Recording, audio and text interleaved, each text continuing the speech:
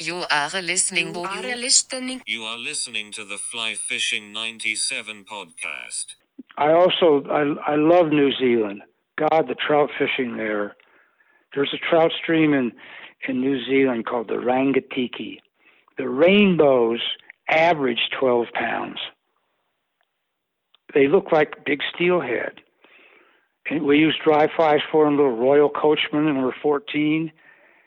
And one day I was on the Rangatiki with the guide, and I said, Kenny, I said, look at this. I just saw these two big 9-pound rainbows lying next to a big black log. I said, these rainbows got to be 10 pounds. He said, Lonnie, look again. That's not a log. That's a 25-pound brown trout, and no one's ever hooked them. I said, well, kiss my butt. I'm going back up there where that brown. So I went back where the brown was. My hands were shaking. I was so scared, I didn't even change the fly.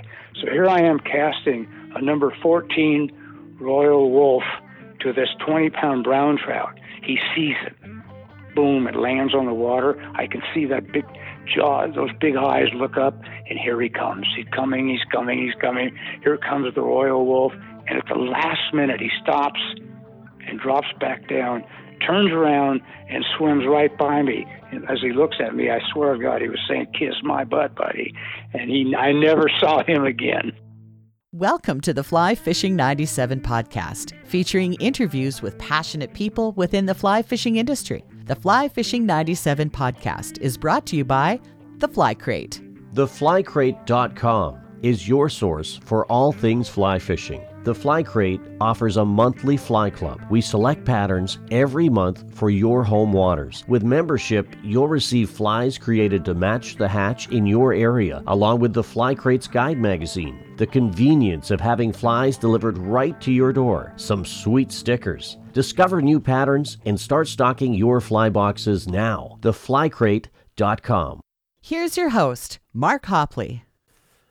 Well, welcome to the podcast, folks. We're truly grateful to welcome Lonnie Waller to the program. Now, Lonnie is basically a steelhead guru. He's been doing this. He's been at this game a long time. Author, fly fisher, traveler. He was inducted into the Fly Fishing Hall of Fame in 1997. Sole survivor of a plane crash that took the lives of two friends and a pilot. Lonnie will tell us all about that. A very candid conversation, and really grateful that he took the time today. We started chatting with Lonnie about how he came to discover fly fishing. I used to accompany my father when he went on hunting trips. And, I was too little to shoot a gun then. And so when my dad and his buddies were out with their rifles, I took my fishing rod and started fishing in the little creeks, in Northern California. Mm-hmm. And that continued for, until I was, I guess, in my early 20s. And then I went north from the Bay Area and to a college named Chico State. And Chico State was in the mountains. It was it wasn't the high Sierras, but they had lakes with trout and creeks with trout, and even the college I was going to had a little creek, and salmon would come into that creek, and I would go down and watch them as I was walking to class. I'd sit on the bridge overlooking Chico Creek and watch the salmon. So that's where your passion for everything kind of steelhead, salmon, salmonids in general started? Yeah, I was really fascinated with the fact that fish, in the terms of steelhead, were little bitty rainbows, and they would leave the river of their birth, journey down out of the ocean, stay there for 2 or 3 years, and then come back into the river of their birth. I thought that was fascinating. Mm-hmm. So I chased those fish around Chico in the mountains up there, and then I got involved with some well-known fly fishermen, a guy named Andre Pouillons and David Inks, and I formed a partnership with them, and I opened up a fly shop, a Okay. fishing shop. Where was that at, And then, Lonnie? Where was that? well, that was in the Bay Area, Okay. San Rafael. So what that did, I had this fly shop, and it was a great opportunity to meet clients who wanted to go on fishing trips to faraway destinations. And boy, I went for it. And you know, I went. Let me see, where did I? God, I went to Alaska a lot. Fished around Katmai National Monument. You know, I fished there many, many years in Katmai National Monument, the Brooks River, you know, and then I got interested in those little baby steelhead I saw in college, and I read a book, a very influential book by Joe Brooks. I can't remember the name of the book, but Brooks showed Brooks holding up a sea-run brown trout, like 20 pounds. And he caught it on a popping bug. And man, that blew my lid off, you know. Absolutely. That's a whole other passion. Yes, it was. So then, by that time, I was addicted to sea-run fish, brown trout or rainbows, steelhead. And I can't remember what year it was that I first went to Silver Hilton Steelhead Lodge, and it was owned by a guy named Bob Wickwire. Okay. Okay, and this is when things really opened up for me. Wickwire was a good old country boy and a great steelheader, and he knew a lot about that, but he didn't know about marketing his lodge. He didn't know who to market to. And I said, Bob, the future of your lodge on the Babine River is not with the guys that come up and fish with roe and spinners and spoons. Your future lies with the fly fishermen of the world. And I'm the guy that can do it. And if you let me take over your reservation system and let me market your lodge to my clients, you're not going to be rich before you know it, but you're going to be doing pretty good. And he said, okay, let's do it. And that's how it all got started. Wickwire and I worked together for many, many years. I don't know how many is, 20 or so. And then there was 1 year, and I don't know if you want to put this in there or not, but it was an important part of my life. 1 year on the flying into Silver Hilton Lodge, the pilot they had a landing strip at Silver Hilton for these small little planes to land on. Well, the pilot overshot the runway. Oh, crap. And he went up and up above. He overshot the runway. And now he's over the river, and he's going to crash into the side of a big mountain there. So he makes an abrupt turn to the left. I'll never forget. An abrupt turn to the left, and he lost his. Airplanes have a lift. He lost his lift, and the plane all of a sudden just turned right straight, nose down, and we crashed into the Babine. Wow. I was knocked unconscious, and it was several minutes before I awakened. And when I did, the plane was flooding with water, and there was blood in the water everywhere. The water inside the plane was just red with blood.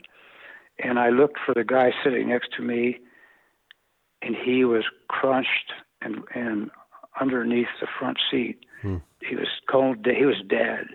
Then I reached forward for my buddy in the cockpit of the plane. He too was dead. His neck was just as ice, as cold as ice. And then the pilot, he was dead. So I thought, okay, now what in the do I do? Yeah. So I climbed through. The plane was all torn up, and I crawled through the fuselage of the small plane, and I dog paddled over to the shore of the Babine River, and I collapsed there. And then, and I don't know if what this sounds like to you, but it's the truth. I had what's called a near-death experience. Wow. They've had them all over the world.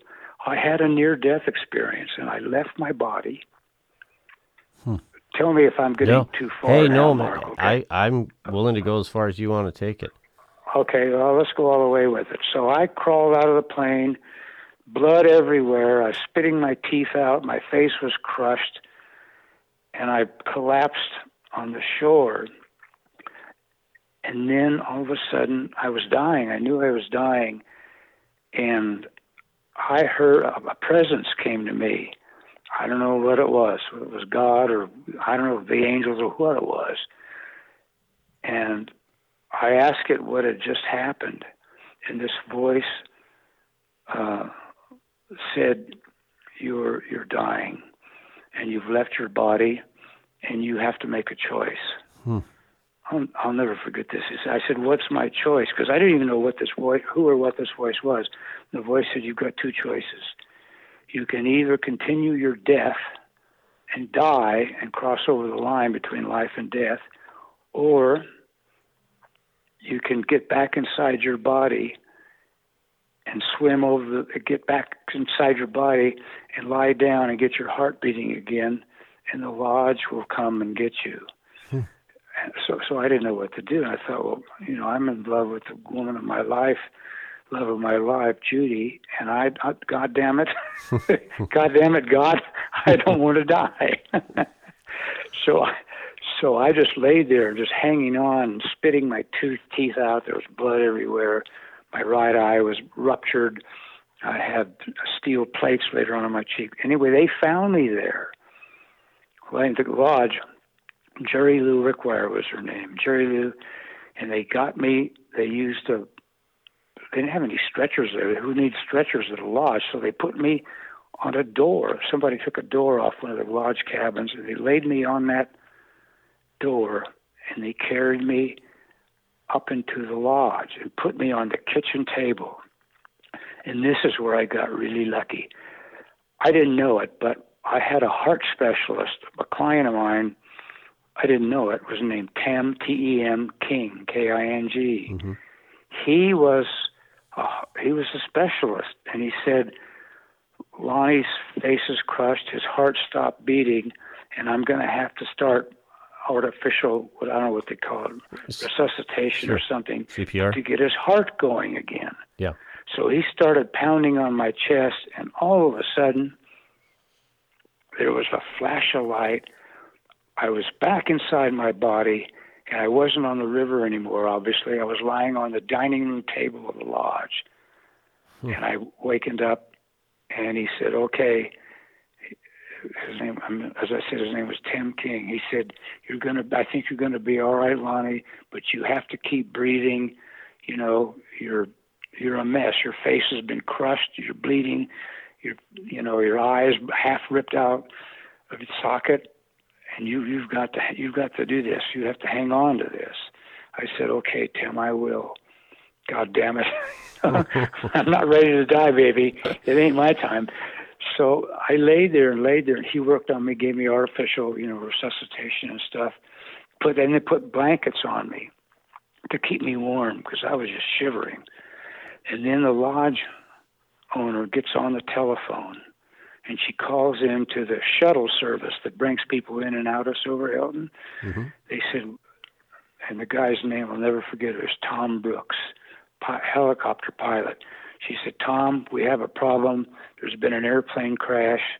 There are 3 clients dead in the river, and we have Lonnie Waller on the dining room table, and he's going to die if we don't get him into town." So he hopped on the helicopter. They came out, put me on a stretcher, and flew me into Smithers. And there I was in an intensive care unit. And I could watch they put me on an EKG, for your heart. Yeah. And I could watch it going blip, blip, blip, blip. It registers your heartbeat, And all of a sudden, it would stop, and it would go. My heart would go flat. They call it flatline. Right. There would be no. I was flatlining, and the nurse would say, Lonnie. I said, "Don't worry, baby. I can fix this." And I told my heart, "God damn it, you start beating again. I don't want to die. I got a wife I want to go back to, and I don't want to die here in intensive care in Smithers, British Columbia. Wow. And boy, all of a sudden my heart would start beating again. And that went on for most of the night. My heart would stop. I'd tell it to start beating. My heart would stop. I'd tell it to start beating. And finally, it calmed down. And when the nurses saw me, they said, "My God," they thought my body was black as ink. And they said, "My God, what happened to you? Were you in a fire?" I said, "No, there was no fire." And they said, "My God, this is," I think they call them hematomes. I don't know what they call them. Sure. You're black. Yeah. You're as black as a black crayon. So I stayed that way. And then Bob Wickwire came in as soon as I was awake. And he was crying, didn't know what in the hell to do. No one did. But I just hung on. I think I was in Smithers for 4 or 5 days. And then I was well enough to put into an air vac, I think they call it. They put me in a small, my wife came up, sat with me in the plane, and they flew me back to California where they started the surgery. So my face was crushed, so they had to made me new cheekbones out of titanium. Each cheekbone that I've got, still got it. They're fake. They're titanium. I have an artificial lens in my right eye. Right. So, and I said, well, that's it. I'm not gonna die. And if I got an artificial lens and artificial cheekbones and 2 screws in my head, I don't give a damn. I'm alive, baby. Wow, that, you know what? That is an amazing story, and it was fascinating to me to hear it. I mean, I'm so sorry you lost. I know you lost a couple good friends in that, and obviously the pilot. But that is a true survival story, and just never give up. I actually find, Lonnie, near-death experiences very fascinating. I've heard a few stories along the lines of what you just said, and they all seem to have a lot of commonalities. Yeah. Well, I've got a copy of my near-death experience that I gave to the Unitarian Church down here in San Miguel, and I think I've still got it. And if I do, I can email it to you. Yeah, I'm very interested in that. So, hey, I want to thank you for taking the time to join us tonight. We're chatting with Lonnie Waller, steelhead expert. He's based out of San Miguel I hope I say this right, San Miguel de Allende? De Allende. De Allende. Yes, De Allende. Lonnie is author, fly fisher, traveled all over the globe with a fly rod, inducted into the Fly Fishing Hall of Fame in '97, has lots of books and DVDs on steelhead, primarily steelhead. Lonnie, would you say that steelhead is your passion? Yes, it is my number one passion. The steelhead, especially the wild steelhead up in the Skeena River system. They're just incredible fish. And the Skeena has some of the biggest steelhead in the world. In the old days, I don't know about anymore, but in the old days, the steelhead on the Babine River averaged 15 pounds. Wow. And they would go, I've caught 2 fish in the 30-pound class. I have those mounted up at the lodge.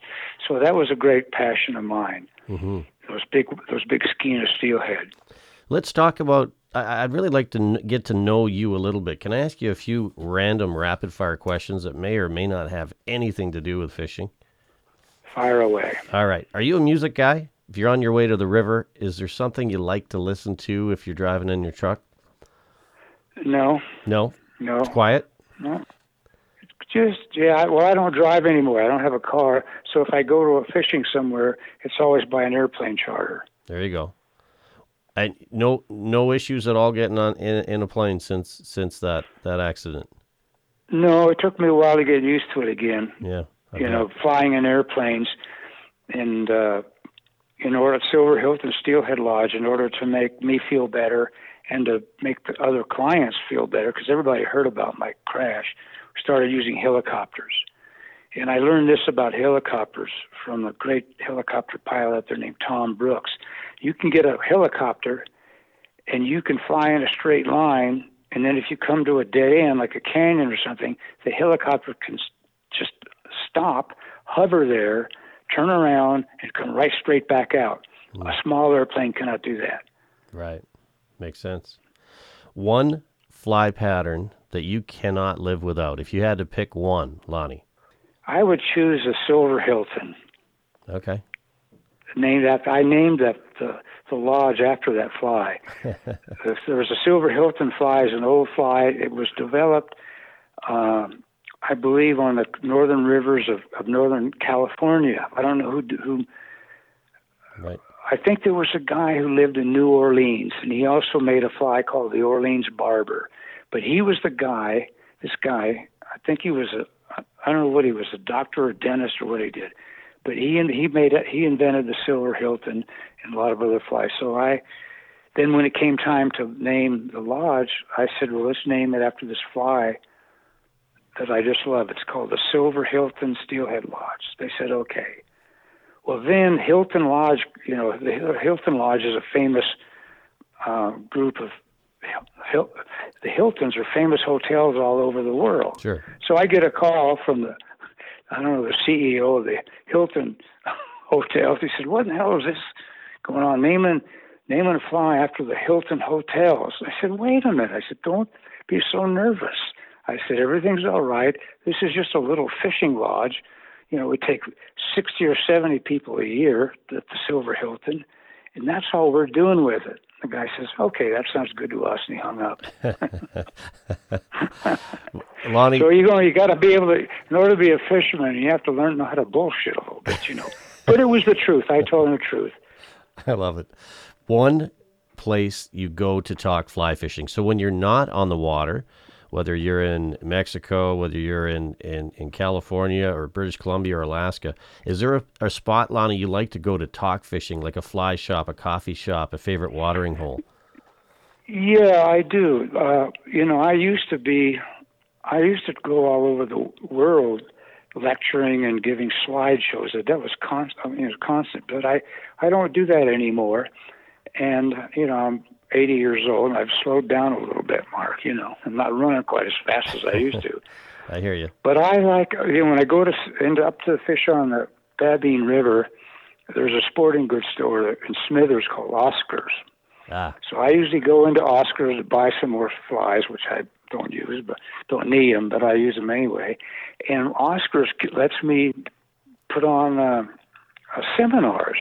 So they'll say, like October 15th, join Lonnie Waller. I've got one. I'm looking at it right now on the wall of my office. Join Lonnie Waller tonight, as he gives a talk about his adventures on the Babine River and all over the world. And I really like that. And I used to do that all over the U.S., but not anymore, Mm-hmm. It's funny that you bring up Oscars. It came up on our last show as a gentleman started a magazine in the UK, and it's called Fly Culture Magazine. And the only place that carries his magazine right now, I think, in North America is Oscars. Huh. It's a great store. They've got everything there. So are you a sports guy, Lonnie? If you had to pick a favorite sports team, pro, college, or otherwise, is there anybody you follow loyally? Yeah, I used to fight. I was a rabid fan for the San Francisco 49ers. I was nuts for them. And one night we were watching a 49ers game in the Bay Area at a friend's house, and the 49ers were just getting ready to win, and they threw a pass. It was Joe Montana. Threw a pass that was intercepted. And the other team ran it back for a touchdown. The gun went off, and the game was over. And I got so pissed off, I stood up and threw a chair into the fireplace. That's a fan. Well, my guys, the guy who I was staying with, he was a good friend. He didn't care, but he said, "Well, one chair in a fire is okay, but don't do it twice." I said, "Okay, I won't." What's the biggest lesson that you've learned on your fly fishing journey? If you had to kind of sit back and kind of just put it into one big lesson, let us know. What is it? Yes, and here's what I've learned. That mankind is an inseparable part of the natural order in the natural world. And despite politicians' best attempts or scientists or whoever that say, no, that's not true, they're wrong. I know better. We are a part of the natural order, absolutely inseparable from the world and nature. That's where we came from, And I think I wrote that in one of my books, is that we still share the that experience, that knowledge, that information. We are an inseparable part of Mother Nature. And if we don't learn pretty soon to do something about it, it's going to be too late. I mean, the pollution and it's just awful. So that's the lesson that I came away with, is that we're an inseparable part of nature, and we better take good care of it, or we're not going to be around. There's a biblical expression I'll never forget. In the end, the meek shall inherit the earth. And I think that's true. I think modern civilizations can collapse. The way they're polluting things, the way what they're doing to the natural environment, we can disappear. That's not impossible. Our civilizations, our economies can collapse, and then the world will inherit the earth. And I've seen some of those tribes in my travel, these people down in Brazil and Ecuador, these native cultures. They have no technology really to speak of, but they know the natural world. They know where the water is. They know where the food is. They know where the animals are. They know all of that stuff, and we don't. Lonnie, I think that's one real cool thing about fly fishing in general. It makes you feel that you are part of what's going on, and it bothers me to no end when we think we're not part of nature. It's like, really? Like, that hurricane's coming at you. You can't do a darn thing about it. That bear's coming at you. Guess what? You're part of the food chain. I think we sometimes forget that. I agree. You're absolutely right. We do forget that. And that's, I think, one of the greatest issues today. Our civilizations, our technologies, they're taking us to a place where we don't remember who we are and where we came from. And I see it on the news every night. Mm-hmm. I have some clients who are involved with this. There's somewhere in Indonesia, somewhere in the ocean, there's a how can I say this? A mass of plastic floating on the surface of the, plastic water bottles, plastic this, plastic that. Mm-hmm. The size of this floating mass of plastic is as big as the state of Texas. Wow. Yeah. That's one thing that ever since this COVID-19 thing started, I don't know about you, but I've noticed we've got a lot more wildlife. We got a lot more birds coming back. There's a lot less just air pollution, a lot less air traffic, a lot less people driving. I just think it's almost been as bad as it's been. There's going to be some upside. I agree. There's an upside to it because we're not. That's right. We are our industrial energies and efforts and processes have been interrupted and slowed down by this virus. And it's, if we're smart, we'll take advantage of the lessons we're learning. Mm-hmm. Yeah, well put. When fill in the blank for me, Lonnie. When I'm not fly fishing, I am usually doing what? When I'm not fly fishing, what I'm usually doing? Well, that's interesting. I have one hobby. I like to work with my hands. Mm-hmm. And for years and years, I built very, very fancy bows, archery bows. Mm-hmm. And they were really, really very special. And I would make them and give them away to friends. And I got an email just the other day from one of these clients that said, Lonnie, I still have that bow and arrow set you gave to me, and I got an elk with it. So those things make me happy, and I don't shoot bows anymore. So now I've got my other hobby with working with my hands, where I make these bamboo hiking sticks. Mm-hmm. They're really fancy. They're wrapped up just like a fly rod. They're made out of thin bamboo, about 3/4 of an inch in diameter, and we use them around San Miguel for walking on the streets, because the streets down here are the shits. they're made out of slippery stones, and they've got curbs and stuff sticking out of the sides of buildings. People are always falling down, and hurting themselves. So I make these sticks and I give them away to friends. and they like I said they originated on the river for wading. They're wading staffs, but Sure. down here they turned into hiking sticks, and they're fabulous. Good for you. That's being creative. What's the best job you've ever had? The best job I ever had. Well, I would say it would be when I like working for myself. And when I got out of college, I had a partner, and we opened up a fly fishing store. And I ran that fly fishing store for many, many years. And then it came time to, I wanted to stop running the fly fishing shop. I was too busy flying all over the planet fishing. So I had a partner, a famous fly fisherman named Andre Pouillon. I don't know if you've ever heard of him or not. No. But anyway, Andy Pouillon was a famous fly tyer. That guy, he could tie it. He was amazing. So he came over one day and he says, okay, I hear you're going to close the shop down. So here's my deal. You can close the shop down. I'll come over with a fifth of scotch, and we'll sit down and we'll divide up the inventory of your shop. You take half, I'll take half, and we'll part happy. I said, okay, Andy, come on over. So he came over. Sure enough, he had a big bottle of scotch, or whatever it was, and there we sat in the middle of my fly fishing store with a big pile of reels in front of his table, a big pile of reels in front of my table, until we divided up the entire inventory. And we smiled, shook hands, and I never saw him again. It was great. Best fly fishing location that you have been, without giving away that secret spot. Where do you want to be? If somebody could put you on a river or still water or whatever that may be, where would it be? Well, there's several destinations. They're a little bit different. My favorite destination of all is Silver Hilton Lodge on the Babine. Okay, that's number one. Then there's a second lodge I fish in Belize. It's called Turnip Island, and there we chase tarpon, bonefish, and permit. And I love that place. And I think those two places, I'm still fishing them.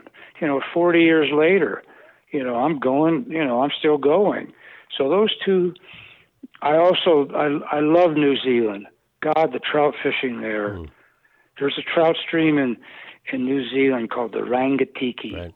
The rainbows average 12 pounds. Whoa. They look like big steelhead. And we used dry flies for them, little Royal Coachman, and we're 14. And one day I was on the Rangatiki with the guide, and I said, Kenny, look at this. Guys, I just saw these two big 9-pound rainbows lying next to a big black log. I said, these rainbows got to be 10 pounds. He said, Lonnie, look again. That's not a log. That's a 25-pound brown trout, and no one's ever hooked them. I said, well, kiss my butt. I'm going back up there with that brown. So I went back where the brown was. My hands were shaking. I was so scared, I didn't even change the fly. So here I am casting a number 14 Royal Wolf to this 20-pound brown trout. He sees it. Boom, it lands on the water. I can see that big jaw, those big eyes look up, and here he comes. He's coming. Here comes the Royal Wolf, and at the last minute he stops and drops back down, turns around, and swims right by me. And as he looks at me, I swear to God, he was saying, kiss my butt, buddy. And I never saw him again. That's a great story.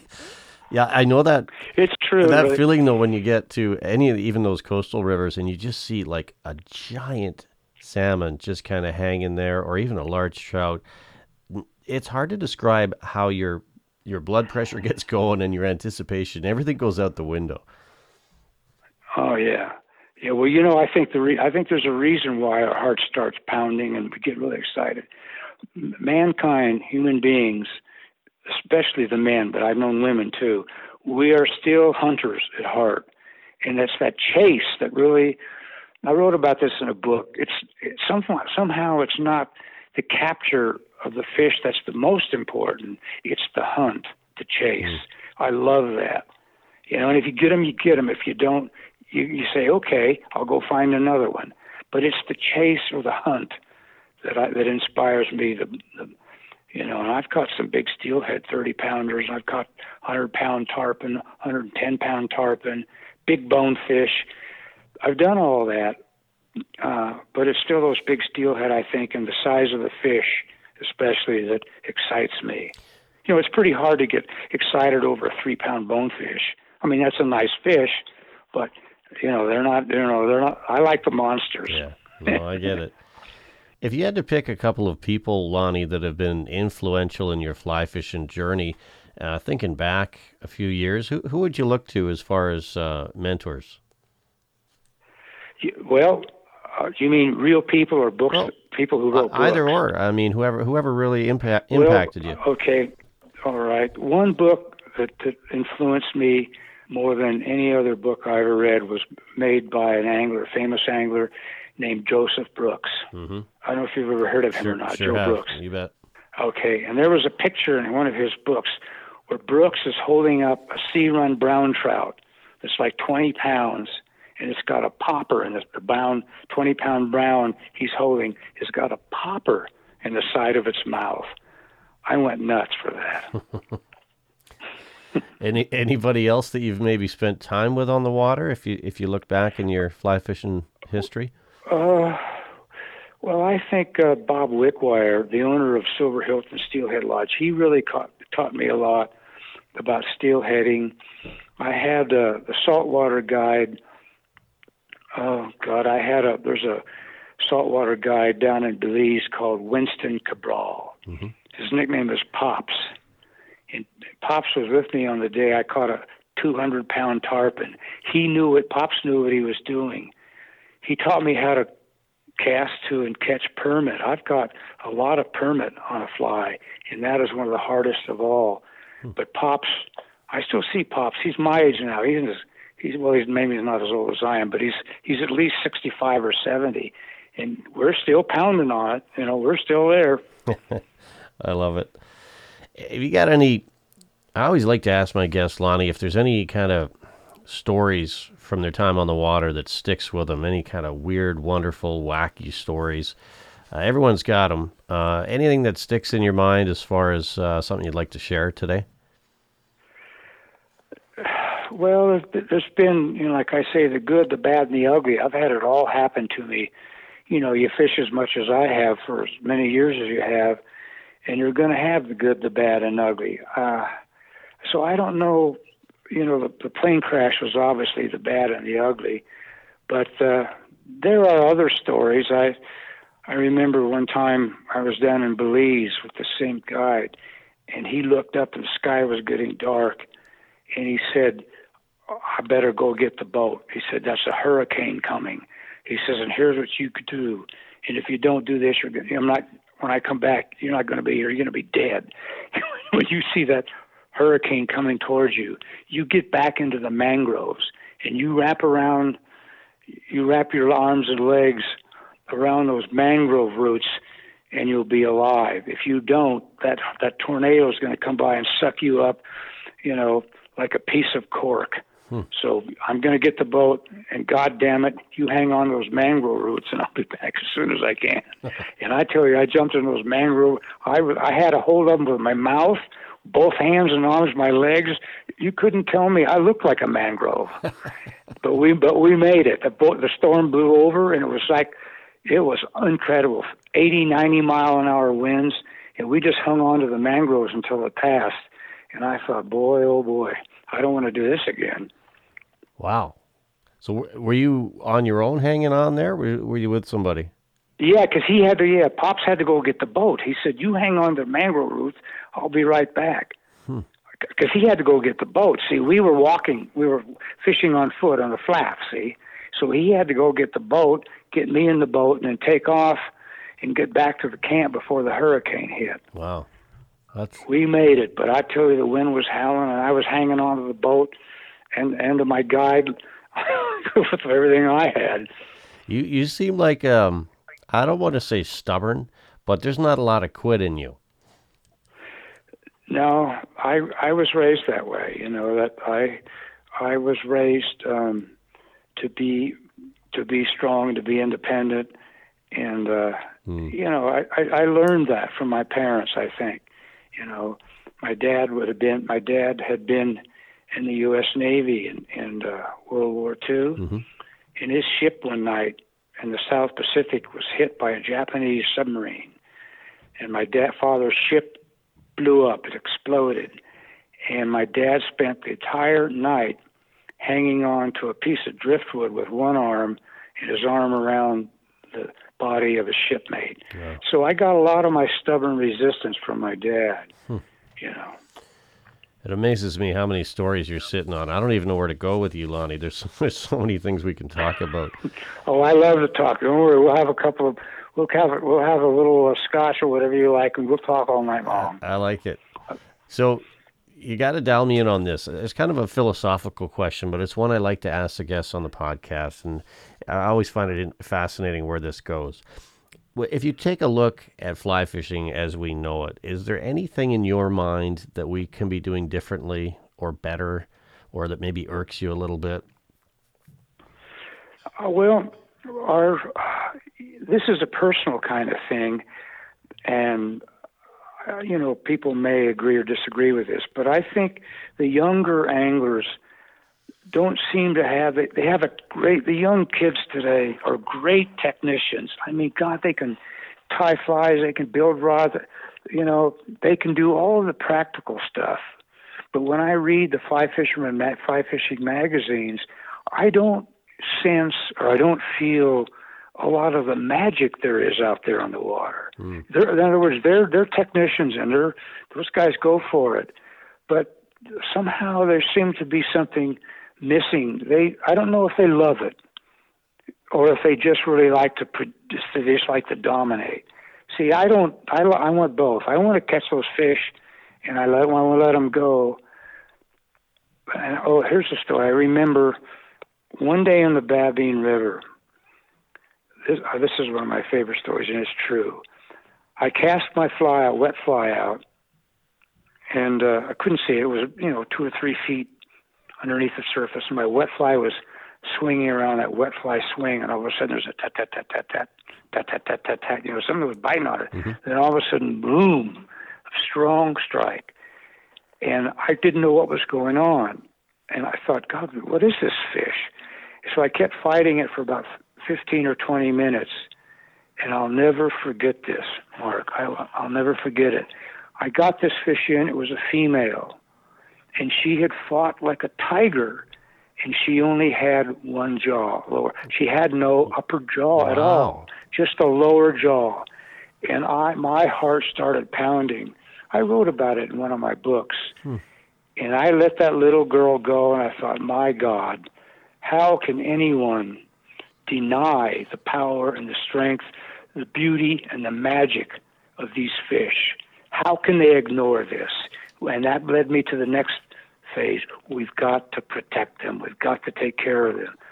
So that was a lesson for me too, that the biggest fish aren't always the best. They come in all sizes, and they're all important. They're all valuable, and every single one of them matters. That's really well put. We're chatting today with Lonnie Waller. Lonnie's written a lot of books and DVDs over the years. Steelheader's Way, River of Dreams. That one I know I'm looking at on the bookshelf right now, Lonnie. Your resume is deep. Founding director of the Babine River Foundation and the North Coast Steelhead Alliance. Steelhead obviously is where a lot of your passion comes from. But I mean, it seems to me that the amount of places you've fished and the countries you've been to kind of impacts your soul everywhere you go. I think it does, and that's one of the beautiful things about our sport. It's give and take. If we give something to the natural world and to the outdoors, our rivers and landscapes, if we give something to them in the form of protecting them and taking care of them, we're repaid 1,000-fold over. Because if we lose the gift of Mother Nature and outdoors and our rivers and forests, our trees and our animals, if we lose that, we've lost ourselves. Mm-hmm. I'm going to ask you to put your artist hat on. I want you to paint us a picture. So paint our listeners a picture. I want you to describe, Lonnie, your perfect day. Kind of walk us through that. What are you chasing? Where are you fishing? Okay. Put your artist the hat. perfect day. Okay. The perfect. There's more than one perfect day, but the most perfect of the perfect would be I wake up in the morning, get a hot cup of coffee, a hot breakfast. I jump in the boat with the guide, and we go out onto the Babine River, where the steelhead used to average 20 pounds. Okay, and there I am, and all of a sudden the fly, and this happened to me one time, I throw my fly out into this pool called Canadian, and the fly's coming around on the wet fly swing, and all of a sudden it stops. I think, shit, pardon my, I hope your listeners don't matter a shit now and then. I say, shit, I'm hooked on that frigging log, and I start pulling on it, and I'm pulling on it, and I'm pulling on it, and it won't move. So I thought, okay, I'm going to break the damn thing off. The hell with the silver hilton fly. I got another one. So I started to pull my line back up to me, through the eyes of the fly rod, and all of a sudden I feel something that yields, and I'm not snagged on the tree at all. So I pull again, and then I start winding in my line on the reel as this thing all of a sudden, whatever it is, breaks loose and comes swimming right at me. And he comes up to the surface to roll in the surface of the river, and it's a steelhead at least 35, maybe 40 pounds. Wow. It was as long as my leg. And I thought, oh, my God. And then the line breaks. And I still see that fish, but only in my dreams. But sometimes the perfect day isn't perfect, but you're going to remember that for a lifetime. Oh, yeah. I'll never forget it. Yeah. Huh. I've got some big steelhead. I got a couple of, 30-pounders hanging up on the wall at Silver Hilton. But this fish, it was a world record. That fish had to be 40-some-odd pounds. And so I lost it. I don't care. It was like, here we go again. It was that connection with the power of that fish and the natural world. I could feel that in my toes, and it rang all the way up through my whole body, to be connected to that. See, that's the key word for me, is to be connected to the natural world is the opportunity to grow from it and to gain strength from it. I'm really grateful just that we're chatting tonight, and the fact that I interviewed Dave Lisi out of Alaska. He's at Cooper Landing, and he said he told me how much impact your books have had in his life, and he said, I'm paraphrasing here, but basically said, if you want to know anything about steelheading, if you want to hear somebody truly write from a passionate perspective, you've got to talk to Lonnie Waller. And I just shot you an email out of the blue, and you're like, let's do it. And thanks for coming on. I appreciate it. Well, I appreciate it too, and you just tell all your listeners out there that they're doing a good thing when they go out on the rivers, and help preserve our natural resources, respect them, and they will be rewarded 100 times over. Become a part.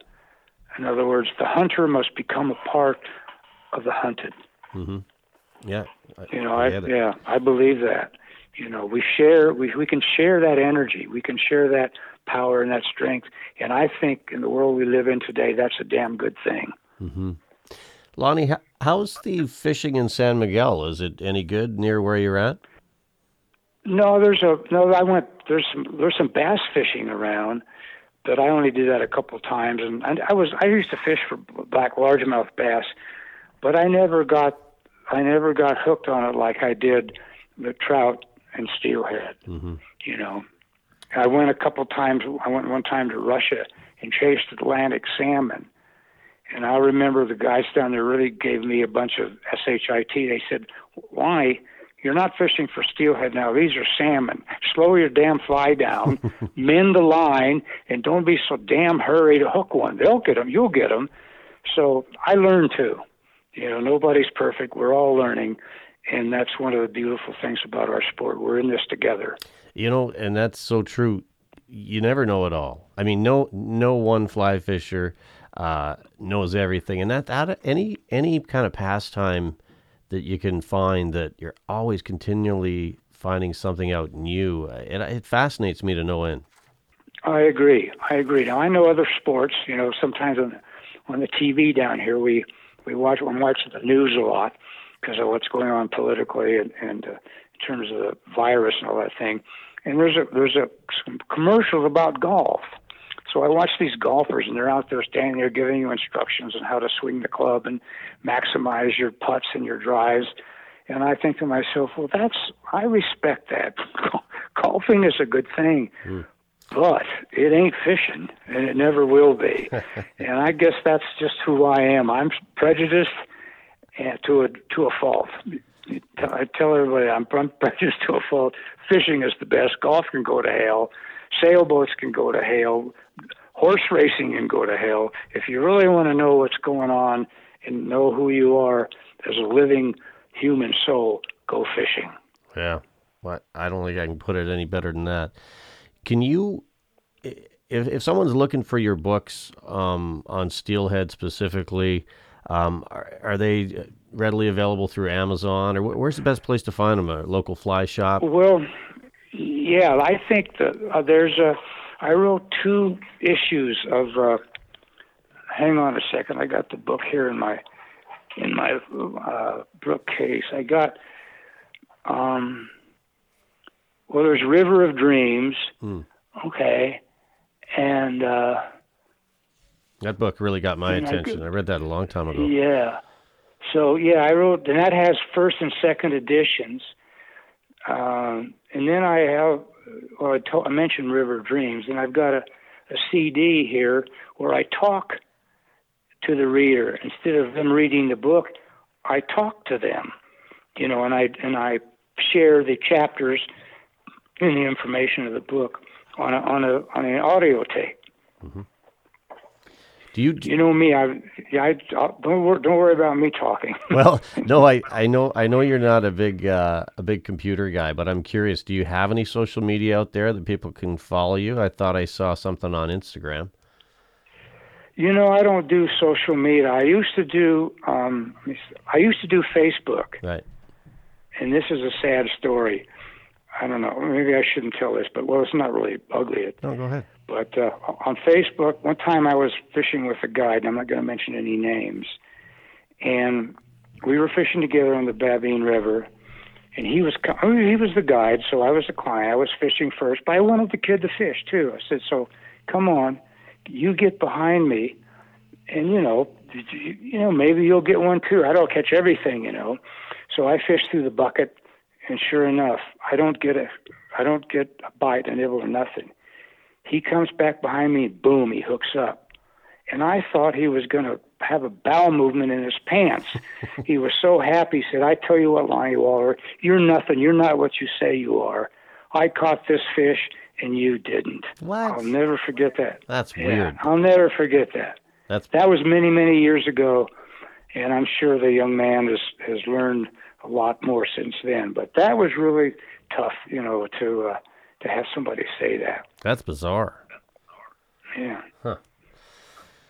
Yeah, well, it takes all types, and I get the social media thing, and actually that's something that comes up on the podcast quite a bit is, people can do homework very quickly to find out secret spots and where those fish are coming from. But I know myself, you got to stay a little bit tight-lipped. You may mention a river, but it doesn't have to mention the actual spot. Right. Well, you see, that was always a dilemma for me, too, as a stick with 2 forks. If it was a forked stick. On the one hand, I wanted to protect these watersheds and these rivers and take good care of them, and yet I had to promote them and advertise them because I was in the business of fly fishing travel. Right. You see, so I had two issues I had to deal with, and that was always, it still is somewhat difficult for me. But I don't do as much of that. Most of the great watersheds now in the world, this younger generation of anglers, these kids are great anglers, and they already know that stuff anyway. But in my days earlier, they didn't. There was really how shall I say it? A leading force of anglers who were out there experimenting, learning new things. You know, I was one of the first Americans ever offered to fish Russia, and it was Gorbachev who opened up the Russia, and Gorbachev sent me he didn't send it, but one of his deputies did, about some Atlantic salmon fishing they had in northern Russia, and would I like to come see it? I said, you bet your butt I would. So I went to the Kola Peninsula with the guides, and I don't know if I've mentioned this before or not, but they said, Waller, we know about your steelhead fishing. You're pretty good steelhead fishing, but you're not much as an Atlantic salmon fishing. You're not mending your line enough, goddammit. Start mending your line and slow the fly down, and you'll start catching something. And they were right. But that's you talk about the kind of the learning curve with fly fishing. Just because you know how to fish for steelhead amazingly doesn't mean you're going to be real successful right away with largemouth bass or permit. That's right. It's a different game. That's right. Yeah. No, and we all kind of have our comfort zones. I always feel like we know our home waters inside and out. Mm-hmm. But you stick me on a chalk stream in England or a spring creek in Montana, it'd be a steep learning curve. Oh yeah. I once heard that from a guide who watched me fish, and I'll soften this up. He said, Waller, you couldn't catch a fish if there was 100 fish there. You're no effing good. Slow down, Waller. Take it easy. This is not a 4-alarm fire. So start mending, buddy. So I did, and I started catching things. So you don't always get it figured out. Somebody has to help you. You have to teach you. And that's one of the great things about our sport, is that we can share information with one another in a world that's getting more complicated, more chaotic, and more difficult. But we can share things with each other. And in the process, we both benefit. I totally understand what you were talking about a moment ago with the double-edged sword. Like, you're trying, at one hand, you want to protect the resource, but on another, you want to bring people to the resource, because the more people that are invested in the resource, the more likely they are to invest in protecting it. Exactly. That's exactly. In the end, the anglers are the best friends the fish have. Yeah. I think a lot of environmental groups miss that. I really do. I think they do too. Because hunters, people, I'd say most people that hunt and most people that fish, fly fish specifically, they're vested in that resource, and they don't want it to go away. Otherwise, we have nothing. That's right. Yeah. That's right. We won't. It'll all be gone. Yeah. No, it definitely. I think the more people that come to the water, the better shape. And I know fly fishing's in a great spot. And I'm super grateful you took the time tonight, Lonnie, to chat with us. Well, I appreciate the opportunity, and I consider it an honor. And you tell your listeners that I send my best regards to all of them, and to fish well, fish with truth, fish with energy, fish with strength and courage. And you're going to be just fine. You're going to learn a lot, and you'll grow up. You'll grow in the process in a way that I believe you can't grow any other way. The outdoors has a lot to teach us. Open your eyes and your ears, pay attention, and watch what happens. The Fly Fishing 97 podcast is brought to you by theflycrate.com. Thank you for listening to the Fly Fishing 97 podcast. Your feedback matters. Let us know if there's a person or topic you'd like discussed. Email us at mark@flyfishing97.com. Until next time, tight lines, and we'll see you on the water.